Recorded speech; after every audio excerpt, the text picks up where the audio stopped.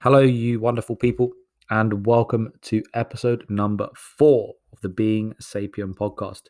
Just before I get into introducing today's guest, I just want to say a massive thank you to every single person who has tuned in so far, who's liked, subscribed, and shared this podcast. Without you guys, it obviously wouldn't be happening because there'll be no listeners. And we want listeners because that's what everyone does to a podcast, isn't it? So share away, like away, subscribe away, and keep that happening. I'll try and get more and more incredible guests on as the weeks go by. But without further ado, today's guest is Miss Courtney Pruce. If you don't know who she is the founder of The Ultimate You, online programming and live classes. She's really sort of made a dent over this last year when it comes to online programming with her partner, Tom Bliss, who I've already had on the podcast, which is amazing.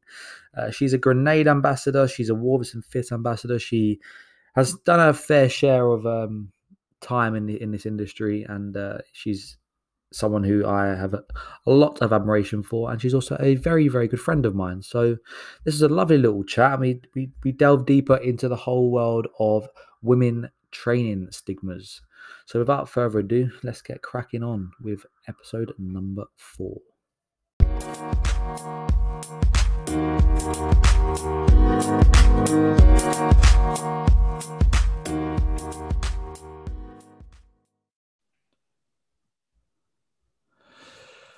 Hello and welcome to episode number 4 of the Being Sapien podcast. Absolutely delightful day in London today. It's very hot, which we are not used to at all.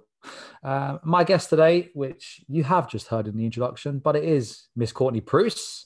How are you? I'm very good, thank you. How can you complain when the sun's out? Exactly. It's so good to have you on here, and you are my first female guest. It's an honor. I'm very honored. I'm very, very excited for this conversation.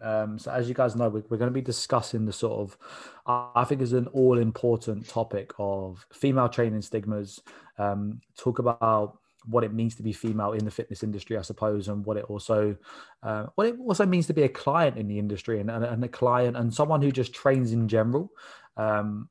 Whether that's in a gym, whether that's in a CrossFit box, whether that's any sort of activity when we relate to fitness and females. But first things first, I suppose we want to dig a little bit deeper into the lady herself. So Courtney, who are you? Where did you come from? What did you do? And take the floor. Oh, loaded first question. So my name is Courtney. I am 26. I'm 26. Yes, I forgot my age. I'm 26. Age is irrelevant, just a number, right? Exactly. Yeah, and I am a coach. So I'm an online coach. Previously did one-to-one personal training, but with lockdown, I created an online business with my partner, Tom. So we have an online platform for live classes, and then we also run multiple online programs as well. And yeah, I've been in the industry for about 5 years now. And yeah, that is me. Amazing. So way back when we were sort of navigating our way through school and senior school, was it always something you kind of like had an idea to be a fitness coach? Did you always want to be in fitness? Did you have another sort of path that you wanted to take first? So no, I never actually envisioned myself becoming, a coach or actually being in the fitness industry at all. I was actually super academic, and I actually wanted to be either a lawyer or I think like a marine biologist or something like that. Anyway, loved English, loved biology. And then basically in year 9, because we were an all-girls grammar school, dance was brought into the curriculum as a GCSE subject for the first time. And our school was heavy on drama and music. So they basically made all of us take this dance class. There was like hundreds of us in this hall. And it was just really fun. And I did the class, and a teacher came up to me at the end and she was like, Courtney, you've got some real talent. Have you ever thought about, pursuing this? And I hadn't at all. I was really sporty, always sporty in every sports team, football, cricket, rounders, you name it. I was doing it except running because we don't like that. We were aware of that. Yes. New year, me and the whole team decided, oh Joe, we're gonna wake up and run a 10K, and me and Courtney being not the most avid of runners, looked at each other and was like, I think we'll walk the 10K. We were absolutely fuming. No, they told us it was a 5K. And then it got to like 6, 7K, and you and me are right at the back walking with Blissy, and he just wants to run, and we're just moaning the whole way, like, how could they do this to us? Oh, it was awful. Never again. Good times. Exactly. Yeah, so long story short, I got selected into a company. I had raw talent, but I had zero technique. I hadn't done any dance like my other female friends, never went to Saturday school. Anyway, went home to my parents. I was like, I want to be a dancer. And they were like, wow, okay. That's come from nowhere. But of course, if that's something you want to take seriously, let's go for it. And then obviously it came to picking A levels. And at this point, I had started Saturday school. I used to go every Saturday, 8 hours a day. When all my friends were doing fun stuff, I was at Italia Conti, because I knew in the back of my mind, I think, I could make it. I could go to performing arts school. I could audition in London.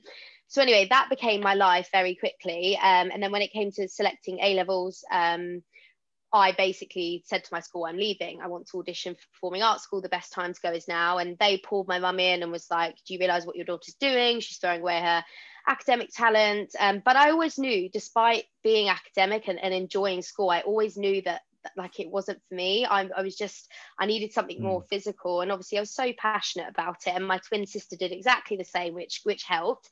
So yeah, I auditioned for dance school in London, and I got in on a foundation year, because again, I'd started really late in terms of the dance world. These girls have been dancing since they could walk, so they accepted me onto a foundation year, and they said, you've got talent, but we need to like finesse you.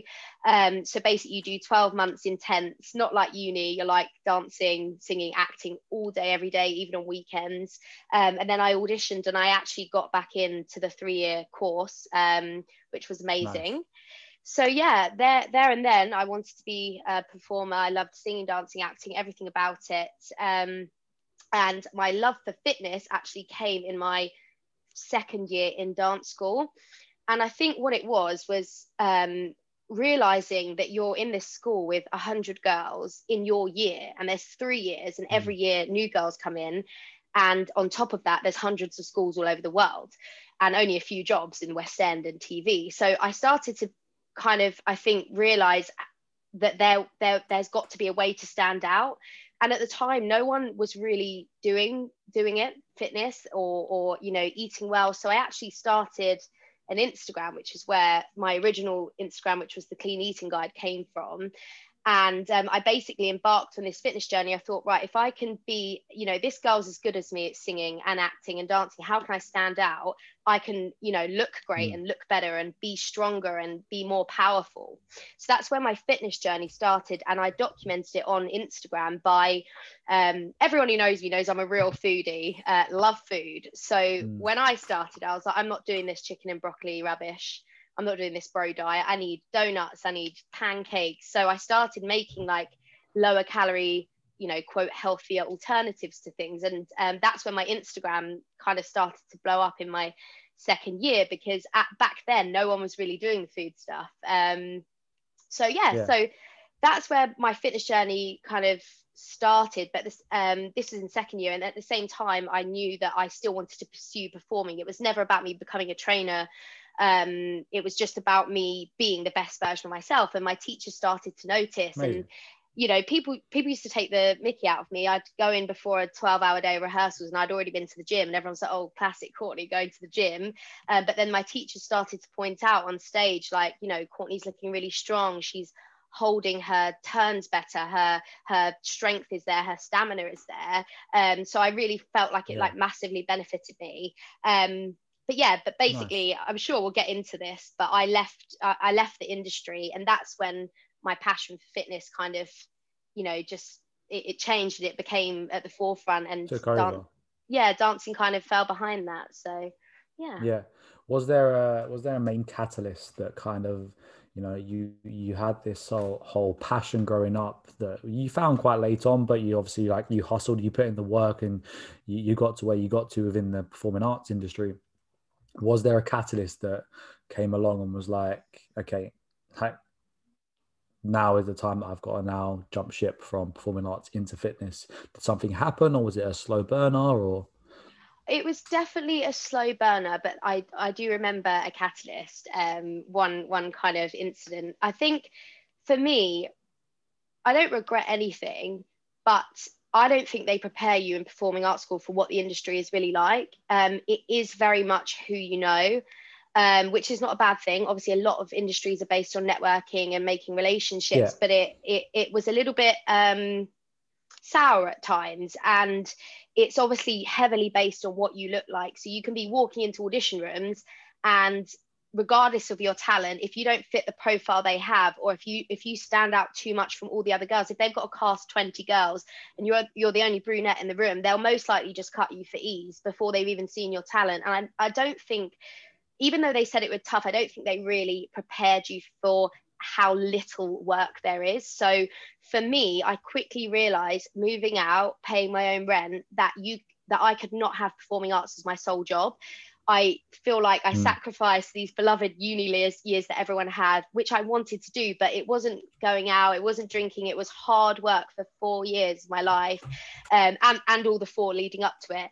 And it was this realization that, okay, well, there's only one audition a week or two auditions a week, and there's only a few Mm. jobs in West End, so I'll have to travel. But actually, I don't want to travel the world on a cruise ship. I want to stay near my family and my friends. That wasn't what I wanted. So it was sudden kind of harsh reality, like 6 months in, that I'm going to have to get another job. So I found myself waitressing, catering, kind of doing whatever I could around these auditions to obviously earn money. But I was also doing the fitness stuff on the side, and I was getting more and more passionate about it. And I was doing more stuff through Instagram. So I decided to get qualified and get my PT qualification. So I'm now juggling these like three things. And I just personally didn't feel like I was cut out for the industry, and how harsh it was. So the catalyst for me Mm. was, I remember, bearing in mind, I did obviously the Beauty and the Beast Disney film, the feature film, which on paper is like one of the best jobs you can do, and it was at the time. I was Yeah. 19 or 20, and it was incredible, and you get a lot of money for a little amount of work, but obviously then you don't work again for a really long time. So Yeah. the bubble kind of quickly burst for me, and I thought, right, if I've done that and I'm still like struggling to get work, then it's that realization hit. So I flew to Amsterdam for an audition with my mum, and I think I was around 12 months into the industry now. And I got into the room, and they lined us up, and he was like, you number, I don't know what number 13 or whatever I was, and get out. And I was like, wait, what have I done? And he was like, I hate your nail varnish, I hate that color of nail varnish, get out of the room. And I honestly just remember What? walking out into the street in Amsterdam, and I just burst into tears. And my mum was just standing there, bless her. She used to take me all over the world and country to like audition. And I just was like, Mum, I don't want to do this anymore. I don't love it enough to deal with the stuff that comes with it. I Yeah. just want to let it go. I think it's pure passionate work. Yeah. No, I agree with that, and I agree that. I mean, you've seen how the performing arts industry over these last 12 months has absolutely collapsed, right? I know. There is just there's nothing, and it's incredibly sad. And I think you really have got to have a strong burning desire and passion to continually want to be in that industry. Yeah. From what you told me there, it's incredibly cutthroat, and you've got to be super headstrong to deal with that. Yeah. How do you think some people how do you think some people working in that industry will take that sort of setback, like some walking into a room and being told to get out based upon the way you look, or the way that the color of your nail varnish is, rather than the way that how talented you are, is Yeah. harsh, it's savage, it's not right. How do you think people deal with that? I mean, you've got to be a particular type of person, and I would say I was that person up until a certain point, and I think it was because this realization of, I need a future and I need stability, so I'm having to do all these other things to support this, and it was just a realization of, I'm not willing to put myself through that, um, just to kind of just scrape by. It just wasn't for me. Yeah. You know, I've always been confident in myself, and obviously you go through this at school. Teachers say things to you all the time. People are getting Yeah. called fat, people are getting called shits, people are being made to stay after school to practice because they're not good enough. So I was used to that. But I just think when it was like, when that was at school, when you weren't in control, but when you're in control of your life, I was like, I don't have to have this in my life. And as much as this is a huge part of me Yeah. that I'm letting go, I don't want to be miserable like that anymore. I don't want to be in such a tough industry, really. So Yeah. Yeah, no, it's really difficult. And yeah, as you said, I've there aren't many jobs for the amount of people that want to be in it. You know, there are a lot of yeah, people that it might, growing up, it might sound like a really incredible industry to get involved. And don't get me wrong, like the things we watch on TV and the things you see in theatre, it's incredible. Like it's an amazing work of art as such. But there are yeah, finite jobs for the amount of people that want to get into it. It's very yeah, difficult. So mm, you took the difficult decision to leave the industry, a passion that you've been so focused on for the last however many years, and then jumped into fitness, I suppose. yeah. What was your journey like starting in fitness? How did you first approach it? For people that are maybe starting new in the fitness industry now, what sort of advice would you potentially give them? But yeah, take them through your journey and what you'd say, maybe how it's changed from when you started Hmm. to how it is now, and what sort of advice you'd give them. Well, I think I was quite lucky in the sense that whilst I was at Erdang, which was the performing arts school, I had been building my social media. And whilst I wasn't training people, obviously I was training my family and friends, but I wasn't training one-to-one clients because I wasn't yet qualified. I had this kind of base already of, I think at the time it was around 50,000 followers. So when I made that decision, I know that it's not as tough as someone starting out who maybe hasn't been using social media and influencing in that way. Because when I made that decision to go and do my personal training course, I did the intensive. So I got it done in 5 weeks, level 4, went into school every day so that I could immediately kind of use this client base essentially and put myself out there. So for me, it wasn't, I guess, as hard as someone back then when social media wasn't as big 4 or 5 years ago, Mm. to break into the industry because I was able to source and work with clients quickly. So I didn't necessarily have to go to the gym. I did actually go into fitness first, and I think I was there for like 2 weeks before I decided that's just not the environment that I wanted to train in. But I know that I was fortunate in that way to make that decision, and I know that that is a huge, obviously now times have changed with lockdown, but that is a huge stepping stone for most trainers starting out in the industry, because obviously they offer pyramid schemes and you can work hours, pay less rent, slowly build up your client base, which is obviously the traditional way of doing it. But I think that For my sure. journey relates really well to the current times, because now it's a lot of stuff is online. You know, there are questions as to whether, you know, the one-to-one industry will be as big as it was before COVID and lockdown, or will it be mainly online? So I think the biggest piece of advice I would give to new trainers and coaches in the industry is be with the times. It is all about being online. Mm. It's not about having hundreds of thousands of followers. It's not at all, but it's definitely about being connected in social media, having the Facebook, having Instagram, building a brand for yourself, investing money that you have in building that brand, making yourself, you know, not necessarily look really professional and slick, but having that brand, you know, that's associated with Mm. you. So your content is, you know, reflecting you and looking, you know, professional to some level. Exactly. Yeah. Yeah. And I just think, And yeah, sorry, carry on.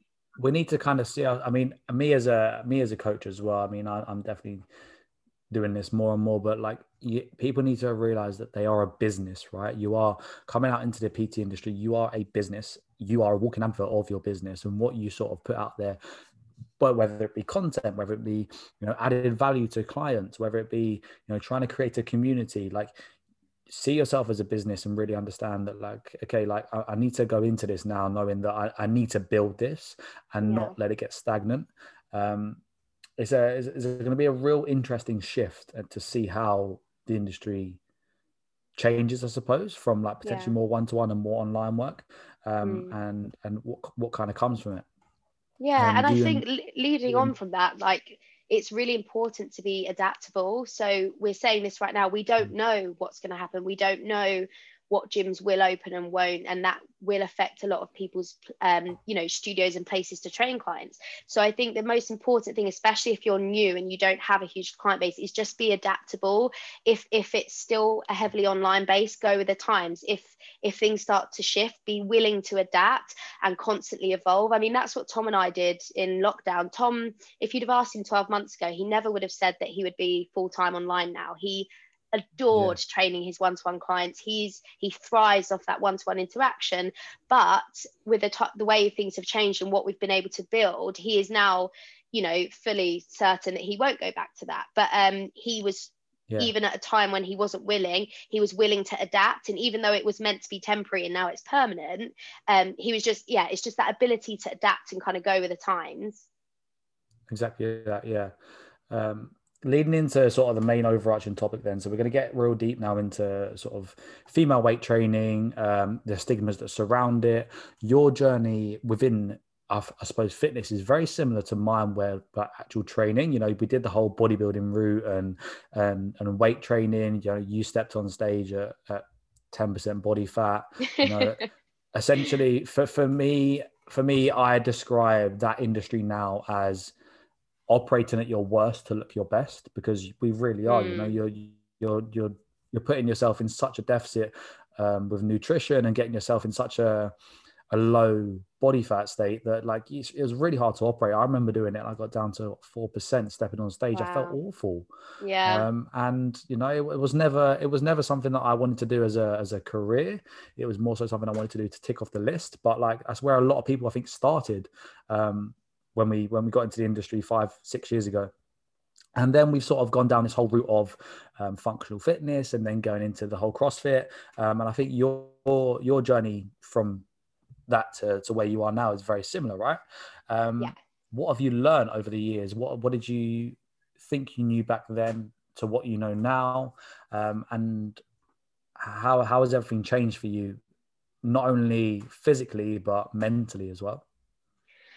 Well, to start with, just like you said, it was a one and done thing for me. It was more that I was online coaching loads of different people, and at the time in the world I was in, the bodybuilding world, and I didn't really know anything about functional fitness. I had clients who said, I want to step on stage. And I think one of the most important things about being a coach is having empathy above any scientific knowledge, above anything else. You must have empathy to be a great coach. So I thought, I'm not going to take you guys on and train you without doing this myself. And fortunately, I was already relatively lean before I started. So it wasn't, like a horror show prep where it was like 16 weeks of grueling. It was kind of 6 to 8 weeks for me. I did get very low body fat, but I only started at around 54. I think my stage weight was around 50 or 49 or something like that. So yeah, anyway, I did it to kind of tick it off the list. My friends that I lived with were doing it at the time. And yeah, it's not something I regret, but it's something I would absolutely say never again. And if you ask me now to do it, I would laugh. And that is not to shame the industry. I know that obviously people make careers out of this and stuff. It's just my personal view of what I would say to myself now. So yeah, I think for me, it's not fun. Obviously I was super flexible with it. And I still, I didn't feel like my training suffered too much. I had a great coach. I was quite knowledgeable and things like that. But it was boring. And I think when I finished that, I obviously didn't have any intentions of doing another show, and I didn't want to go to the finals that I'd qualified for. It was just that one kind of thing. But I was just kind of lost and kind of looking for something else. And I feel like I had never really been that self-conscious or anything like that. But prep makes you focus so much on aesthetics. I'd never even done a burpee. Obviously, I didn't run at school. I did power sports. I'd never got on a rower. I'd never got on a bike. Honestly, doing my first 5 burpees at WIT gassed me like there was no tomorrow. Like I wasn't fit. It took me a long time to learn how to pace myself. yeah, so I was just looking for that extra thing, and I had seen that WIT had opened in St Paul's, and I've been dying to go, and I'd had some people on social media say come down, and I was just so nervous to go by myself. I didn't really have any friends in the industry at this point. Obviously, I didn't really keep in contact with my friends from dance school, and I kind of felt a little bit alone. I only had like my housemates, and they were really into the bodybuilding world. So I finally plucked up the courage and went to WIT, because I've been dying to try it, and I knew part of me from my sporting background and the way I am, and obviously I was quite strong when I was bodybuilding anyway for my size, so I just needed that extra kind of drive. And honestly, I never looked back. My first session, I was just captivated. I was like, oh my God, what is this? So many things to learn, so many cool things going on. Give it to me. And yeah, and I signed up there and then, and that's actually where I met Tom. So the rest is history. No, it's been amazing. I've seen your journey from start to finish. I've known you for what, good 4 years now, 4 or 5 years. Yeah. And I've seen sort of where you've come from and where you are now, and it's so nice to see. I spoke about it in one of my posts about why I train and how I've gone from very much like aesthetics driven to performance driven. Yeah. And that is not to say that I don't care about the way I look. Like everyone cares about the way they look. I do, of course I do, but it's not now the be all and end all. No. I now know that I'm, working towards, I don't know, a number on the bar or a time that I've got to get a workout in, or, I'm learning a skill. I'm trying to perfect my craft, whether it's doing muscle ups, whether it's doing a clean or a snatch, or, just getting everything a bit more rounded as I suppose an athlete or a human, right? Why do you think some women struggle with the whole notion of strength training as opposed to being your typical sort of like going into the gym and being a cardio bunny as such? I think this is just massively down to, the toxic marketing and diet culture and the things that females have been led to believe in the industry. Don't get me wrong, I think right now that there are some serious breakthroughs happening, and the times have really changed comparatively to 4 years ago, when all of this information was not available to me, and hence why I started in bodybuilding and not functional fitness, because I felt like that was all that was there for me now. But even then, like, I think it's the marketing, this outdated narrative that women's workouts are about fat burning and hit and tone up and calorie burn. And I said to Tom the other day, if say you, Lee, were hosting a class aimed for guys, and you said seriously calorie burning workout, I said, Tom, would you join that class? He said no, because he has not been led to believe that that's what he needs. Whereas females, we all know this, it's not new news. That is the way that the marketing industry has framed it for females. So we've been led to believe that, training for strength and building muscle will make you bulky. I don't know who invented the term bulky, but it should it's be such illegal. A shit word. Awful. It makes me so mad. Like, what is bulky? When you actually say that, people are like, oh, muscly, and it's not the same thing. It's totally different. Everyone has muscle, like females, males, physiologically we are different, but we all have muscle. So this kind of bulky term, it's just like scaremongering, and it stopped women, unfortunately, strength training or wanting to train anything other than cardio and seriously calorie burning workouts, which is such a shame, because there are so many benefits to strength training outside of increased bone density, improved quality of life, not just in the present, but your future quality of life as well. Exactly, yeah. And then beyond that, the mental benefits, feeling empowered, feeling like amazing for what your body can do, and the confidence it builds, being able to train in the weight room, which is or has been male dominated, and to be able to feel strong. And it shouldn't be about the body. Obviously, as you said before, eventually your body will become a product of that when you are focusing on performance. But in the short term aesthetics, that shouldn't be what it's about. It should be about doing things that make you feel like a badass, really, like a boss girl. Yeah. So yeah, it's such a shame that there is that stigma. I do think we're getting there. I think we're getting somewhere. Yeah. But there are still marketing giants out there using these toxic words like calorie burn, hit, tone, lean, sculpt, making women fear the word muscle, when actually every woman has muscle on their body. Yeah. Yeah. And needs to just embrace that and understand, look, do you know what? Like, if I do strength training, I'm not going to end up like Arnold Schwarzenegger. You know, you're not Yeah. like women. It's just not going to happen unless you are doing a serious bodybuilding split and probably injecting Yeah. yourself. You're not going to be putting Exactly. on that much muscle. You're really Yeah. not. You know, you don't. Women physiologically, like, you don't produce as much testosterone as No. men. Therefore, it's a lot harder for you to grow muscle. You will do it, but like, you're not going to grow it at the same rate and intensity as a man would. And for me, you know, really getting women to understand that there are so many more benefits, as you said, long term than just like lifting weights and, you know, feeling good about it. Like, how does Mm. it make you feel mentally? How does it make you feel physically? You know, are you feeling stronger when, I don't know, you're playing with your kids in the park? You feel like you can do more because you're a lot more like able, because you have been strength training. You've been doing like focusing on specific Mm. training rather than just jumping around all the time. You know, there are so many more benefits to it.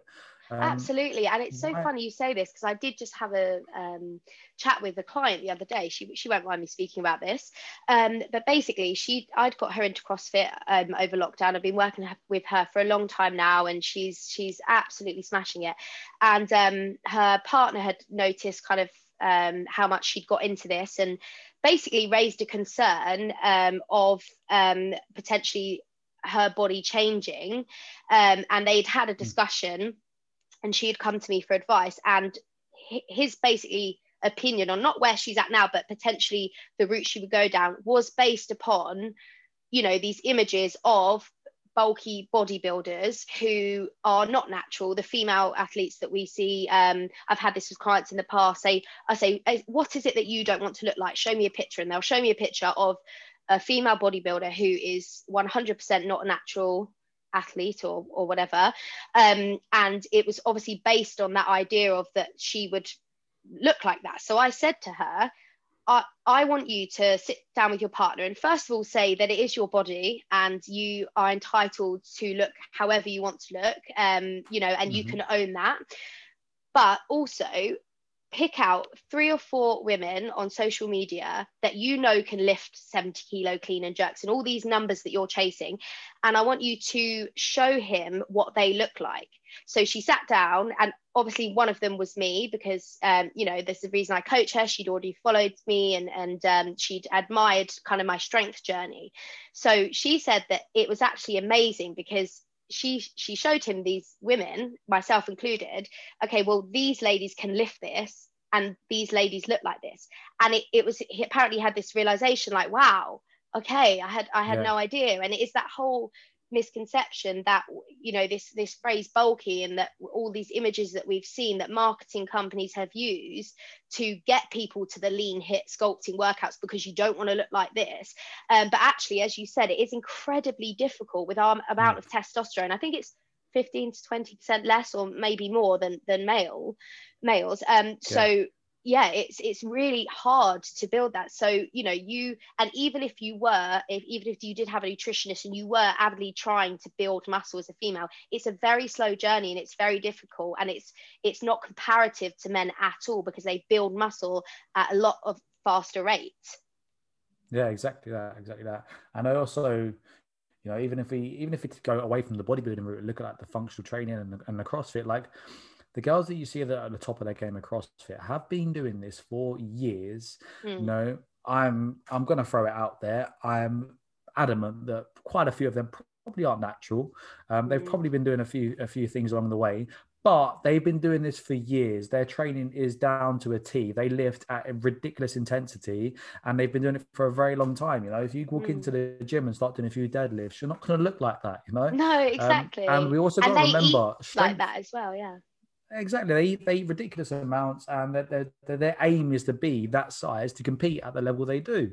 And I also think that we need to understand that, you know, if we're just strength training, you want to get stronger. getting stronger doesn't necessarily mean getting bigger. You know, I can stay at the same weight myself, and you can too. And you can specifically focus on strength training, eat a very, you know, decent diet and not trying to put on weight, and still get stronger because you're better in your technique. You know, your muscles become more adaptable to the weight that you're lifting. You're progressing very, very slowly. Yes, it's a slow journey, but like you can still get stronger and not necessarily change the way you look too much, which Yeah. is what a lot of people need to understand. And absolutely, and I think this whole word tone and sculpt, it's just totally misused. Tone is obviously like your muscle tone, and it shouldn't be used in an aesthetic way as such, because often you'll find that women say they want to be toned, but actually it is that they want to lose body fat, and by losing that body fat you start to see shapes of the muscles which may make them appear to be bigger, but they're not actually bigger, and most likely not for most people who have been dieting. I highly doubt there's a very small window in which you could potentially build muscle at the same time. And again, that depends on your previous experience. So actually, it's just the fact that losing that body fat off the top of the muscles makes them look more defined and makes you feel more muscular, but you actually probably haven't changed size in those muscles at all. And you may Yeah, not for exactly. a long time. Your body will, recompose here and there. But it comes down to food. And if you are a female who does want to get bigger muscles, it's a very difficult process.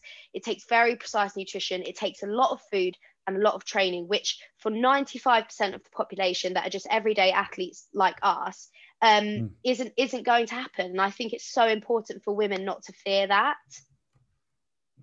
What do you think are the social barriers that stop this from happening? What kind of maybe gets in the way of women delving into the world of strength training and functional training?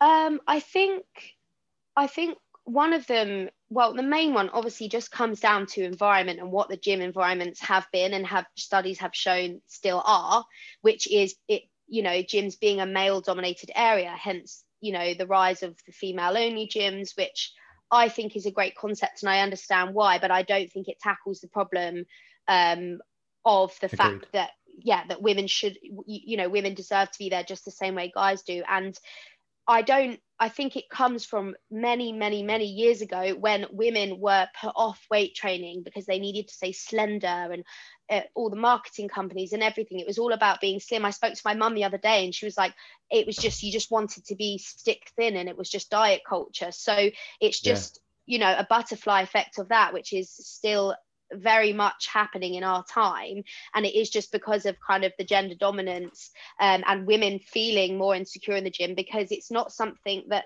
I remember doing press ups at school, and when it came to like push-ups in PE, the girls would have to stop, which obviously is changing now, but in my generation some females who aren't in the functional fitness space may still be carrying those thoughts. Oh, I shouldn't be doing that, or now I want to but I've never practiced for 10 years, and now how do I bring myself to come into a gym? It's so overwhelming and it's so scary.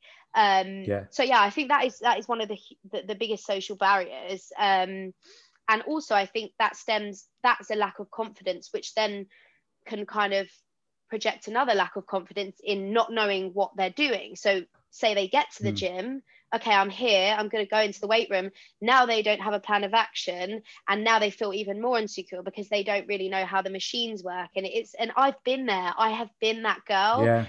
My first 6 months in the gym was terrifying, and I used to just end up stretching and doing dance routines in the corner because I got in there and I was like, right, this is the day, I'm going to do it. And I'd get in there and all the guy PTs, and I'd go and run on the treadmill for 30 minutes despite dancing all day because I was just so afraid. Yeah, exactly. I think in the rise of maybe this online world, and having that person that you can have by your side, coaching you through this, like everyone knows that if you're going to get a decent PT in London, you're going to be paying for it, right? And some people haven't got the money to be paying for a decent PT every time they go to the gym.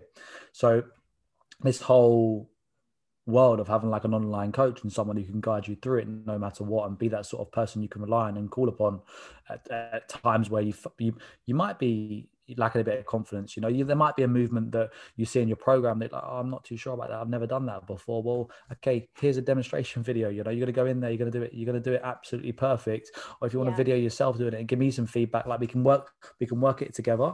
I think you know, coaches, if you're going into the online world, really understand that you're more than just someone who just puts programs together for people. Understand you've Absolutely. got to be there for them mentally as well, because like some people are starting this journey and they are nervous and they are scared, and this is a totally new environment for them. It's just about them building confidence and knowing, like, you know what, like I'm going to go in there and own this space because I deserve to be in this space as well. Like Absolutely. Yeah. it's not a case of, you know, oh, like maybe that's like that over there looks really like dominated by. And don't get me wrong, like I totally understand women feeling insecure in a gym and, you know, looking around and realizing that they might be getting looked at left, right, and center and feeling a bit uncomfortable. But, you know, getting into that mindset of, okay, like, no, this is my session. I'm here to train. I've been given a program. I know what I'm doing, and I'm just gonna nail it and come out and feel great.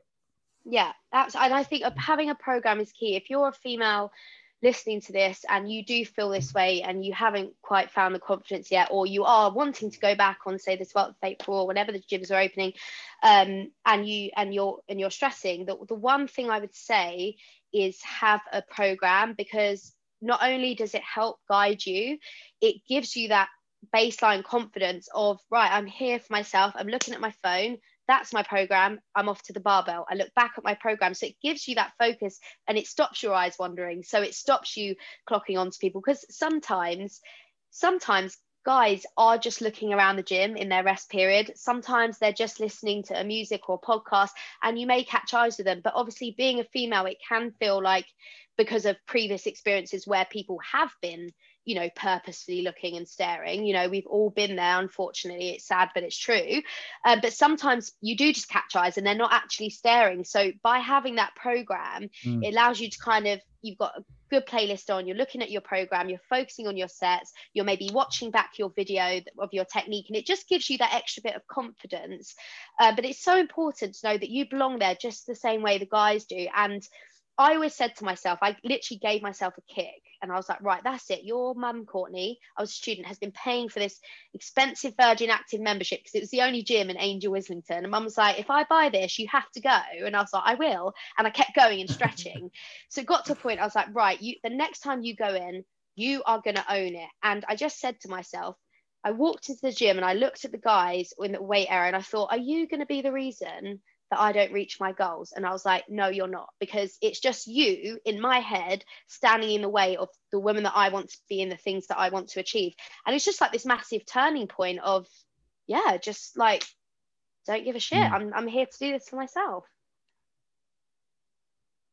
Yeah, that's amazing. And that's a very, very liberating feeling to get into, I think. And know it, and then just knowing that, yeah, you're there equally the same as they are. Do you think the whole rise of boutique fitness and like classes and also CrossFit has changed the way women are in training or in the fitness? I mean, yeah, definitely. Obviously, it's like a broad question, but, you know, more specific. First of all, it creates that element of community. And naturally, you know, I think there are studies that show that, you know, boutique classes and stuff like that, it is a higher membership of female to men. Obviously, it depends where you're going. CrossFit boxes are different, but it's that community aspect of going and being surrounded by people like you, but because there's an instructor, no one's really looking at each other because you're looking at the exercise and then you have the mirror there to watch yourself. So it's kind of a lot more comfortable, because one, you're being told what to do, and it's being explained so that you can follow the form, and the instructor's there to correct your technique. But it's kind of comforting because you know everyone's doing the same thing, so no one's going to come over and check your technique. It's just about like you and the instructor and that class environment. And I think having the community there does help build confidence. Obviously, CrossFit is very different to a boutique gym, because some people will be doing the classes, some people will be doing their own programs. But I do think we've seen a huge rise in CrossFit. We actually had a lot of members, like say 6 months ago, that were doing the home program. When the gyms did reopen last time, we had so many messages from members saying, I've finally got the confidence to join a CrossFit box. So yeah, we're leaving the program farewell, but fantastic, because ultimately that's the end goal. You've gone from, you know, feeling nervous training in your own home to joining a box and just never looking back, which is obviously incredible. And I think CrossFit is a very Yeah. unique community. And I think it, even with boutique classes, I don't know if it compares as much, because it's just its own unique kind of world, which is incredible and Yeah, it's incredibly his own entity. uplifting. Yeah, and it's really accepting of all ages. I remember feeling empowered when I first went to a CrossFit box, because everyone was just so confident in themselves. We had young teenagers right through to like late 40s, 50s, 60s. Everyone was really comfortable in their body. Everyone was wearing like crop tops and like tiny shorts, and it was just like a really empowering space, where it was one of the first times that I went and trained without a mirror, no longer bodybuilding. I didn't look at myself for months. Yeah. I didn't care what I looked like. It was all about what you can do, and everyone was always there to help make you better. You could have coaches that are training in their hour, and they see you fail a clean, and they come over and they dedicate their time out of their session to help you improve. And it's just this incredible space where I'm basically yet to go to a Yeah. box that's not like this. I mean, hopefully there's not any out there. Maybe there Yeah, is. no, But I'm I've never, 100% yeah. with you. Yeah, no, I'm with you 100%. Every box that I've been to has been very like welcoming. You know, everyone feels like they're part of something, and I think the word you said, community, is incredibly powerful. I think as soon as people feel part of something and feel like they're not just, you know, this other, you know, person in the gym surrounded by another 1,000 people, it changes the way you think, and it changes the way you think about your training. Yeah. And it's a nice space to get into. I would recommend anyone, females especially, that haven't stepped foot into a box and maybe are a bit nervous about it, just do it. You know, near enough everyone that I know of will have a foundation program, and you will learn the very Yeah. basics, from literally using a PVC pipe or a broomstick all the way up until people using barbells, dumbbells, kettlebells, whatever it is, right? But I think it is just feeling part of something, seeing everyone else around you progressing, and knowing, like, do you know what, there is more to life than just walking into a gym and, you know, doing something to look good. Absolutely. I'm not downplaying that. I'm 100% also understand that if you do want to train just purely to look good and feel good in yourself, because I know when you feel good and you look good, you're naturally going to have this like better energy about you anyway, you know. Exactly. And if that is the route, if that is the route you want to go down, then fine. But as we discussed earlier, get an online coach, go in there with a plan, know that what you're going to do when you go in there is going to be, you know, the right thing for you. Don't sort of dilly-dally about and wonder why you're in here 30 minutes later and end up on a treadmill like you used to, you know. Like, own the space, go in there, and, you know, you might have that image in mind that you want to get like just do it, and just focus on yourself for once. Yeah. It's a really, it's a big movement. I think I've seen how the industry's changed for sure, and where it's come from. I still feel there's a lot of work to do. I think one thing we can touch on now before we get to the end is social media. I think social media is changing. It is getting better, but there is still a lot of toxicity. Is that right? Toxicity. Yeah, toxicity. Yeah. I think There is still a lot of toxicity on social media, where, like, you know, even young guys and young women will look at a certain person and be like, I want to look like them. How do I look like them? And this specific person might be selling, though, this plan, that plan, you know, you're going to get this body in 30 days. They're very naive to the fact that, okay, they don't know what this person's done for the last 10 years in their training or 5 years in their training. You know, are they incredibly genetically gifted, which a lot of people are, you know. Unfortunately, some people are gifted more so than others, and that's just the nature of the beast. How do you think social media really plays into the way women feel when it comes to training in general? Well, again, I think there's a lot of different avenues you can go down with that question. But I think one thing that I think is so important to remember is that your body is your body. And yes, you can fluctuate in your body fat percentage, and you can gain more lean muscle or whatever it is. But your body is your body. And there are things that you're not going to be able to change. For example, hip dips. the broadness of your shoulders, like how long your legs are, where your rib cage, is it bigger, is it smaller, is your waist, like those things you cannot change. So just quit while you're ahead, quit that, like it's like self-torture, because it's something that absolutely cannot change.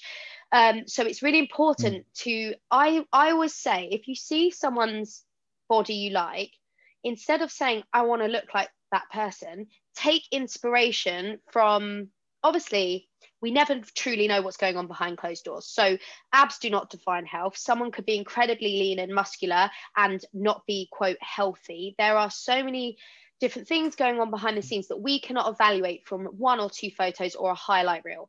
That being said, if you do see someone who is clearly an athlete or training at an athletic level and you admire their body, instead of saying I want to look like that, take the inspiration from that photo, not what they look like, but clearly that they have work ethic and passion and drive, and that their body has become a product of that.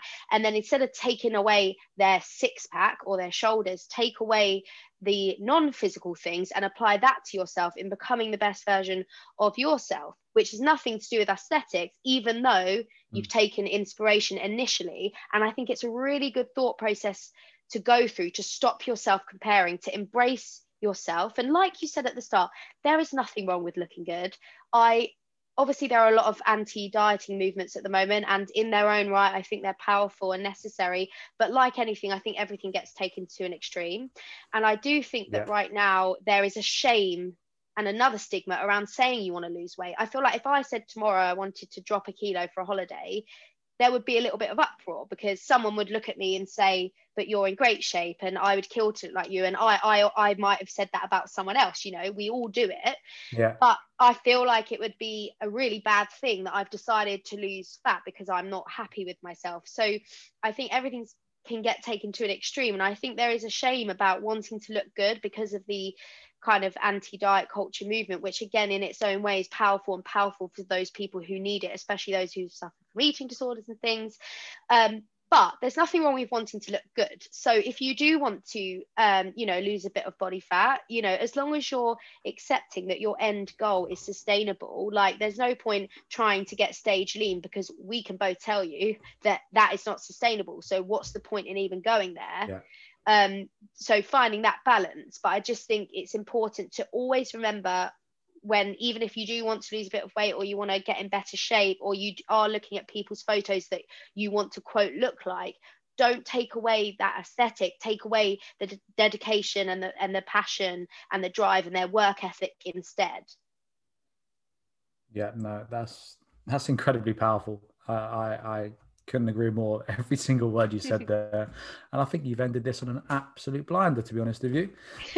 Any more advice? Anything you could tell the people listening at home when we come back down to the overarching subject of stigmas?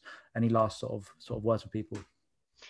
I just think, touching on what we said at the start, having muscle and resistance training is so far from just about aesthetics. It's about your quality of life, your mental health, your physical health. Are you going to be strong enough to throw your grandkids around in the air and go to the park when you're older? Are you going to let stigmas stop you feeling like having a better quality of life and feeling like you can do anything, that you can run for a bus and you can take the stairs if the lift is broken, and all of these sorts of things way past aesthetics, about your actual physical health and longevity in your life and your quality of life. It is really important. And I feel like if you just start and let go of the stigmas, you will see the lights. Like we said, you often never look back. And that's one thing that we've had from a lot of our online members who have been going to and from the gyms when they've been opening and closing and stuff, is that the overriding thing that they always say is, I can't believe I've waited this long to do this. It's like an instant realization of, oh my God, what have I been missing? And I said that at WIT. I don't have any regrets, but I do wish that I found CrossFit 6 years ago and not 3 years ago, because it is just the best thing that ever happened. And not just CrossFit, functional fitness, basically anything aside from just bodybuilding and aesthetics. It is really, really empowering, and it is really good for your mental health and just your overall life quality. So I say go for it, and don't let toxic marketing stop you. Well, Courtney Pruce, that has been an absolute pleasure. What an amazing conversation. I've absolutely loved it. Thank you very much for getting on. It's been great. Thank you so much for having me. You're so welcome. Episode 4 of Being Sapien, over and out.